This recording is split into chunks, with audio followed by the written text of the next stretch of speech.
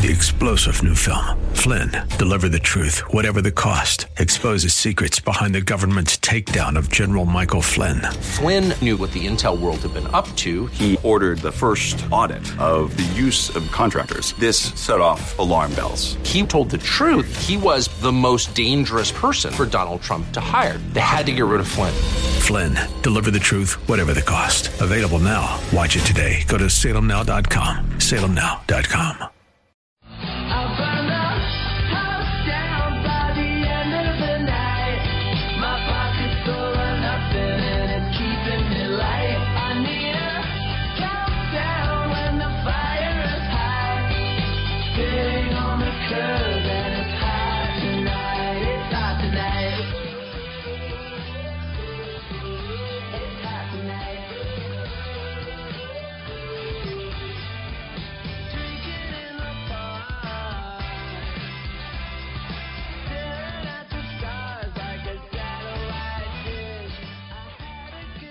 I'm Rob Black, talking money, investing, and more.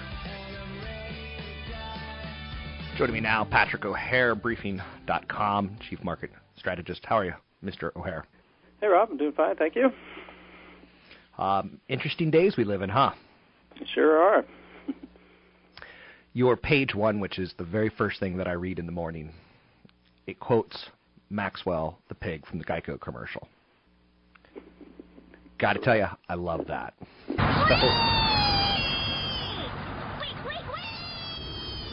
Every time I see that little pig, I smile. So how did you pull Maxwell the pig into the stock market?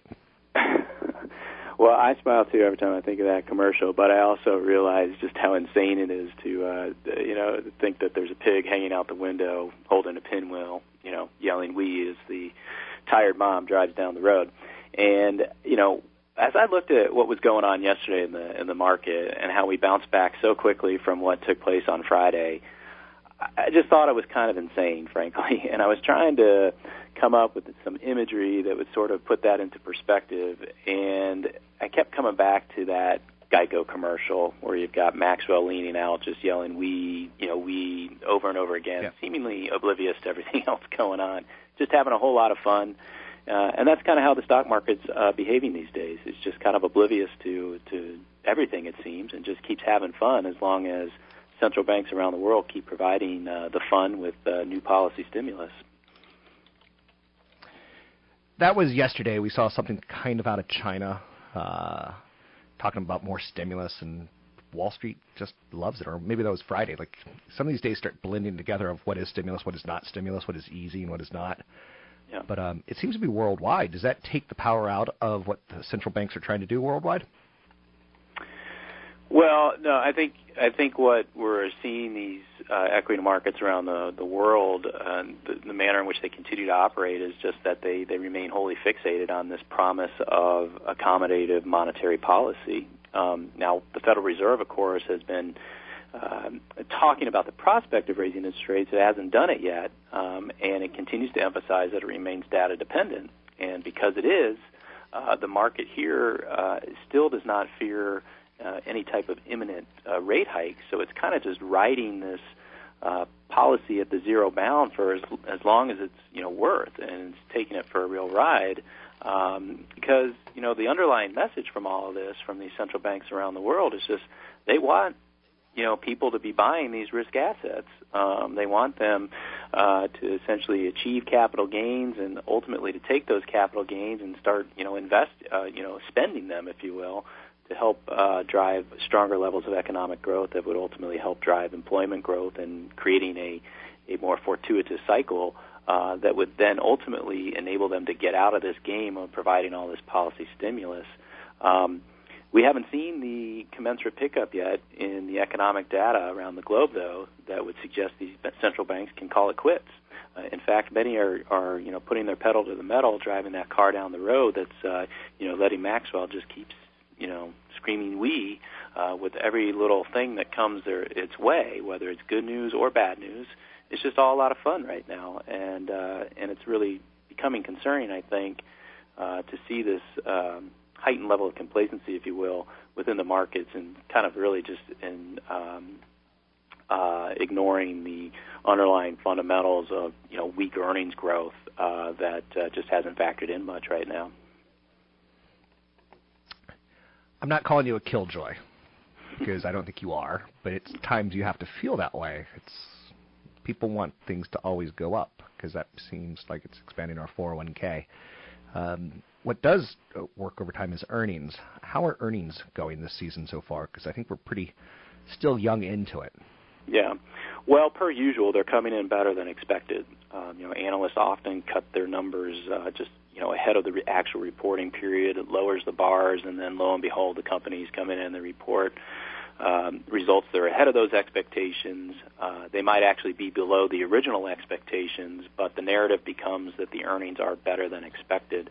The latest data I saw at S&P Capital IQ showed that S&P 500 earnings were running down about 2.4%, I believe, for the first quarter, which is an improvement from the, I think it was a 3.2% decline that was projected, when the reporting period started. But what's more intriguing to me is really the disappointment you're seeing on the top line. While more companies are beating earnings estimates, fewer than half the companies that have reported have actually topped revenue estimates, and many continue to report year-over-year revenue declines, which is, essentially a signal of the weak aggregate demand we're seeing still around the globe. Weak aggregate demand. The cheaper price of oil, is it still helping? Is it still a headwind or a tailwind? Where's oil taking us at this point? Yeah, that's a perplexing question. I mean, it should ultimately help things along, and yet we're not seeing that show up in the data yet. It hasn't been a so-called flow-through effect, really, where you're seeing the strong pickup in consumer spending that's being produced by the savings that are gained through lower gas prices. It may come still. And I think that that's in part why the market is showing some resilience here, because it continues to favor that 6-month time horizon in which, it continues to believe is going to be better than what it sees today. And part of that is because of the expected flow-through effect of lower gas prices and rising levels of employment. But again, it's not showing up in the here and now in the data. And that continues to be, somewhat perplexing as to what's going on there. But you're still seeing consumers show a propensity to save money, actually, rather than spend it willingly. We're moving into an election year, and there was a headline out there saying Hillary Clinton wants to topple the 1%. And she thanked Elizabeth Warren for making her more left on the Wall Street banks. Any thoughts on how 2016, because we're already almost halfway through 2015, which is weird to say out loud. Anything that we should be looking forward to in 2016, especially with the populist vote, per se? Well, admittedly, hard to say. We don't really know yet who the actual candidates are going to be on either the Republican side or the Democratic side, and I think we need to let that take shape before you can really go out on a limb and start thinking how 2016 is going to play out relative to the political landscape. We do know that a change is coming. By way of our Constitution, it has to come. So, and the question is, will we ultimately have a Republican in the White House with a Republican-controlled Congress, or will we continue to have this split that we have today, which has been good and bad in a number of respects. So I'm not out there just yet looking at the impact of the political scene on the stock market in 2016, but that will round into form here probably, as we move into the latter half of the year in terms of how I'm going to be looking at things. Speaking with Patrick O'Hare, Briefing.com, Chief Market Strategist. What's the strategy going to be when Greece has to face the music? Because it seems inevitable that they're going to fail on their budget, and it seems inevitable that Germany's going to, continue to stand firm and demand that they participate in cut. Will the headline risk be more than the actual risk? Gosh, that's a really hard question, Rob, and I wish I had a real good answer for you. I think that I don't want to, again, sound like a total killjoy, but, as we kind of harken back to sort of, people thought letting Lehman go under, could be sort of a contained crisis, if you will, and that ultimately snowballed, and a lot of cockroaches came out of the corners, and we had a really bad situation because of it. The narrative right now is that the market believes that Greece can, essentially default and, if not, exit the Eurozone, and still everything is going to be sort of okay.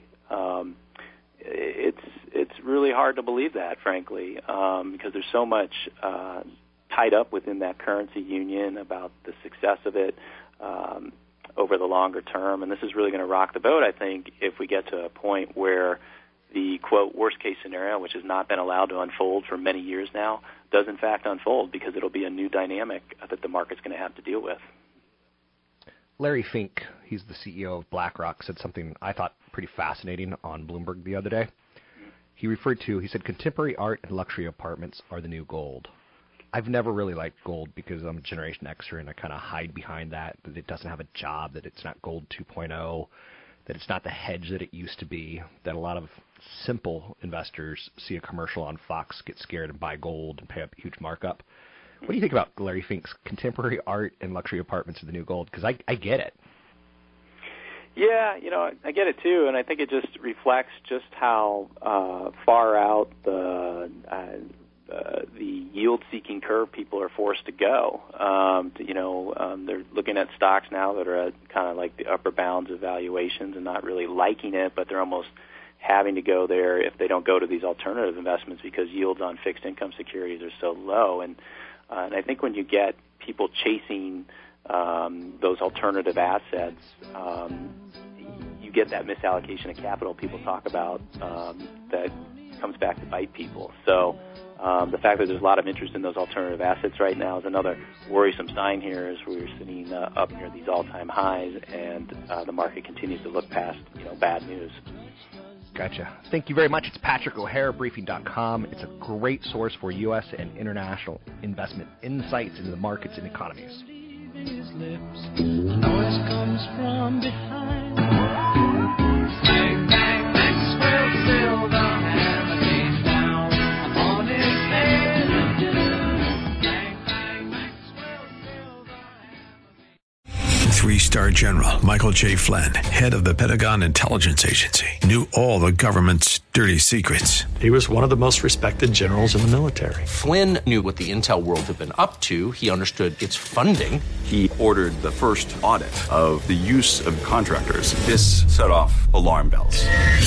The explosive new documentary, Flynn, Deliver the Truth, Whatever the Cost, uncovers the facts behind this scandal. Flynn told the truth. He was the most dangerous person for Donald Trump to hire. I find out the worst enemy that I'm going to face in my life is right here in America. They took my assessment and they wanted me to change it. And I was like, I'm not changing it. They had to get rid of Flynn. With in-depth interviews, archival footage, and never-before-seen personal records of the man behind the headlines. I just felt like I was drowning. Flynn, Deliver the Truth, Whatever the Cost. Available now. Watch it today. Go to salemnow.com. salemnow.com.